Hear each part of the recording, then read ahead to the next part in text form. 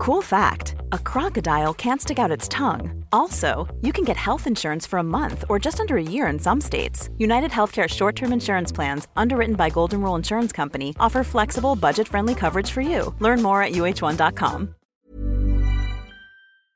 Welcome, friends, to another r/slash malicious compliance video. Today we've got a story of compliance costing a company thousands of dollars. But first, a story from an anonymous poster. You want to talk crap about me doing the same thing as you? Okay, let's just see how long they let your BS idea slide. So I work at a burger place and have for the past 7.5 years. We have a certain schedule to stick to make sure we get out in a timely manner. At 9, one of the line cooks leaves the line to work on doing all the dishes that have piled up all night. Then to do the vents and hoods above the fryer and the broiler. For cooking the burger meat, we don't have a griddle. The vents have to be pulled out and washed. Then you have to get up there on a ladder to wipe down the hoods themselves. After that, it's usually time to break down the broiler, which takes about an hour altogether. Well, this chick has been talking a bunch of crap about how I never help her when she gets busy, which for some reason saying, "Hey OP, I need some help," or perhaps asking the manager to get my attention, the way we've always been doing it since before I got there, is just too much work for her, and conveniently leaving out that she does the exact same thing. So she managed to convince the store manager to make me start at 10 instead of at 9, which I've been doing for the past week. Well, today the store manager told me that the general manager, the one who owns the 5 to 6 franchises in the Bryan/College Station area, that I've been leaving too late and that I need to get done faster. And so I straight up told her that's what I was trying to tell her when she told me to start an hour later. I told her that I'm not just dragging my butt when I'm doing cleanup and that I want out as fast as I can manage it. But in order for me to get done early, I need to be able to start early. And all she could do was nod in agreement. In that yes, you did tell me this. Yes, this is my fault kind of way. So now we're back to the way it was, and the store manager is going to tell the other chick to just freaking tell me when she needs help so that I can start the dishes sooner and get out faster. If you were working with a coworker who could not communicate like that, would you honestly want to tell them off a little bit about just communicating with you? Or would that be too much of an uncomfortable idea for you? Let me know what you guys think in the comments down below. Our next story is from Powerful Procedure 868. You don't want to help an elderly and injured person? Okay, fine by you. I work at an international airport as a check-in agent with a lot of lovely colleagues, supervisors, and coordinators. But there's always that one who is just, a jerk.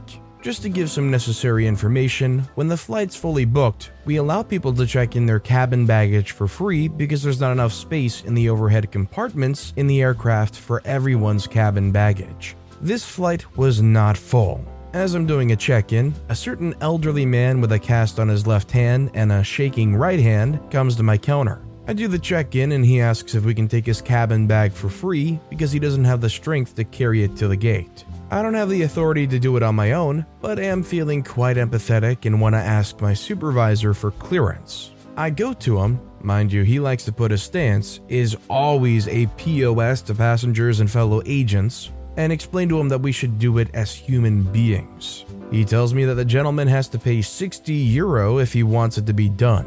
Cue the malicious compliance. I go to the elderly gentleman and tell him that my supervisor is a piece of crap who doesn't want to allow it. Of course, he's sad and tries to explain further how he can't do it because of his arms. I fully got the picture from the start. Even tries to hand me €40 for doing it in desperation. Mind you, this gentleman is really old and really is not in condition to carry any hand luggage. I refuse the money and tell him to sit and wait for my coworker to come with a wheelchair to drive him to the aircraft. Literally to the door of the aircraft. I explained to him that at CDG, a man will wait for him to drive him in a wheelchair. Mind you, this happens at around 60 minutes to takeoff. For passengers, this means around 40 minutes. It takes time for a coworker to come and pick up this lovely gentleman. It takes time for everything, including the security check and passport control, because he's in a wheelchair. The gentleman again offers me a €40 tip, and again I refuse because this is about understanding and being a human being. A coworker arrives, picks up the gentleman, gets his hand luggage, and off they go.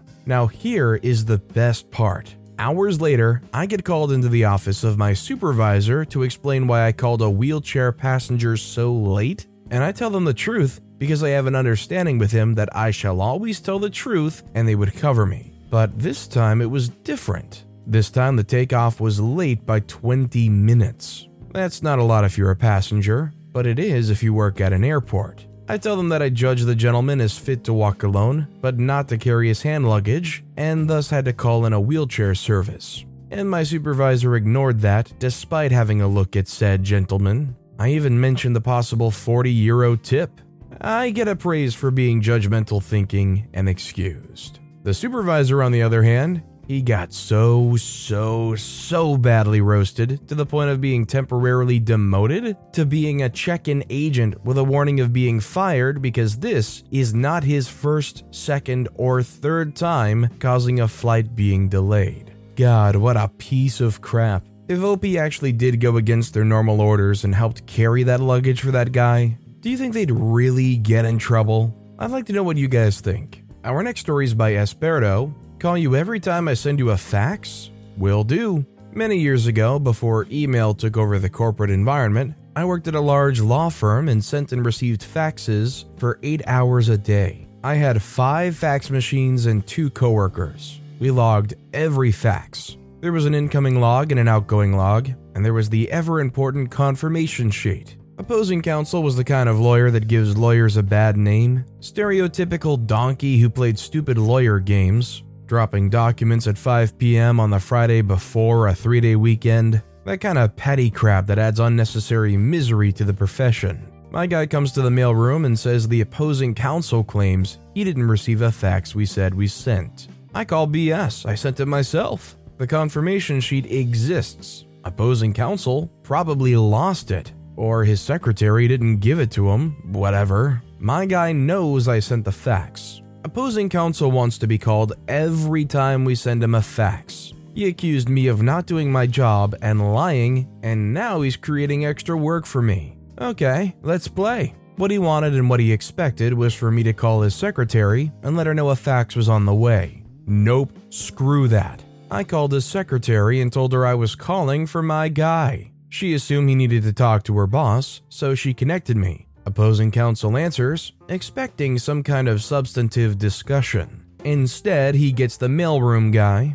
I said, I've been told to let you know every time I send you a fax. I'm sending you a fax. We hang up. An hour later, I call him again. New fax. Half an hour after that, new fax. Another hour, another call, another fax. My guy comes to the mailroom with a big smile on his face. He's giddy, almost giggling. He says the opposing counsel asked if the call stopped. He no longer needs to know when faxes are coming. He's tired of being interrupted. Sometimes you get exactly what you ask for. Well, yeah, if you're gonna be a jerk and expect people to bend over backwards to do extra and useless steps for you because you're not very good at organizing doing your job, it's really no surprise that in return you're gonna get some petty behavior. By the way, if you're enjoying these stories, make sure to hit those like and subscribe buttons down below so you never miss any of my daily uploads. Every video has great stories, like our final story of the day from Rob to Heartthrob. Don't use mobile phone at work, then I'll use slower process. I read a hardware story on here about a female paint manager, and it reminded me of my time at my local hardware store as a paint manager. This was during my time in college in 2015. For the sake of the story,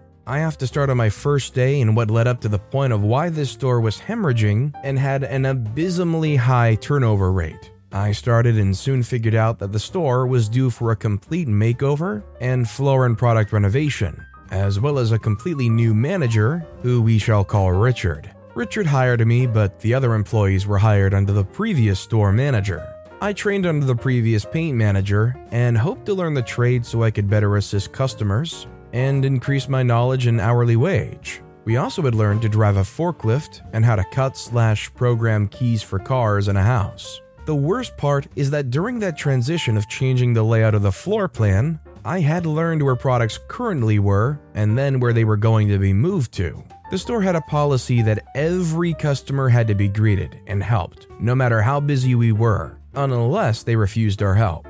Over 2 months, approximately 6 employees left inside the hardware store, and another 4 left our garden center department. Richard had to work the garden center and hated it because he left his AC cushy office and constantly took it out on the hardware employees inside. And since we weren't cross-trained for garden center and hardware, none of us could really be moved over, plus there was the fear that if he did that, more people would leave. Fast forward about a year, and then our paint manager left due to overwork and poor scheduling by our new manager. He soon stretched us too thin and made him open and close the store numerous times. We were open from 7:30 a.m. to 6 p.m.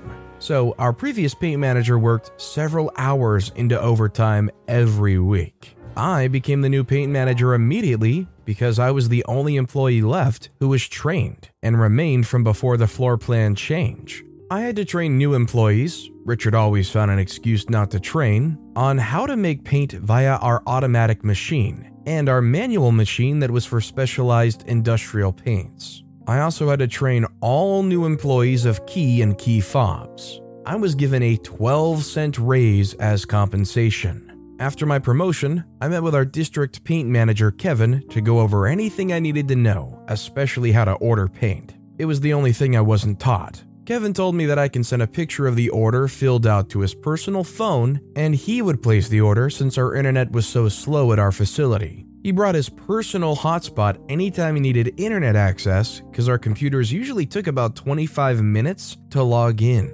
It was an equivalent of dial-up, and we couldn't use the computers at the register for anything other than checking customers out. So when it came time to order paint, I filled out the proper form and pulled out my phone and took all the pictures I needed and sent them to Kevin. Cue Richard from the garden center drenched in sweat. He came barreling in and pulled me to the side and said, "It pisses me off that we're outside busting our butts in the sun and I come in and you're on your phone goofing off." I explained I was ordering paint and that it was for business anyways. He told me to follow company policy of no phones at work and to use the computers in the back. I swallowed my pride and my argument I had and set up my malicious compliance. Next time a paint order came through, I wrote down what we needed and went to the break room. Between the boot time and the internet login to the paint order site, it was about an hour long. The store was in chaos. The new employees couldn't find anything they needed for customers. We had several people at the paint desk asking for samples. These required manual mixing because our automatic machine couldn't process pint-sized cans, and I hadn't trained anyone on that yet. Keys needed to be cut, and the line was almost out the door at the checkout line. Customers were walking out to the store and filing complaints. This was a self-owned store by an old family. We had several returning customers. Some knew the family personally and called the owners to complain. On top of the chaos, during the renovation, Richard decided to remove a cash register in the garden center and make everyone check out inside. So we got everyone to check out, and it made work that much busier on the hardware side.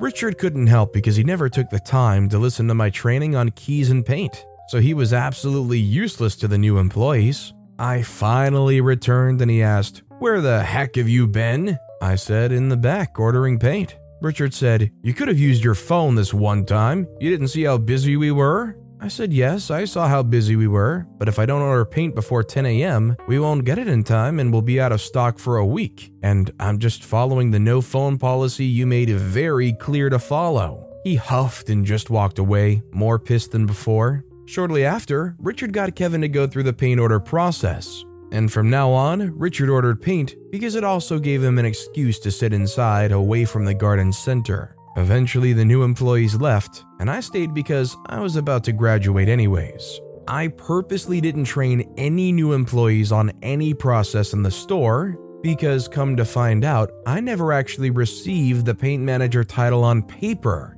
because it was supposed to come with a $2 raise. I was only given the responsibilities, and it was never reported to the store owners by Richard. I came in a few months later, and Richard was moved to the other North Side store and was no longer a manager. The store was still in chaos.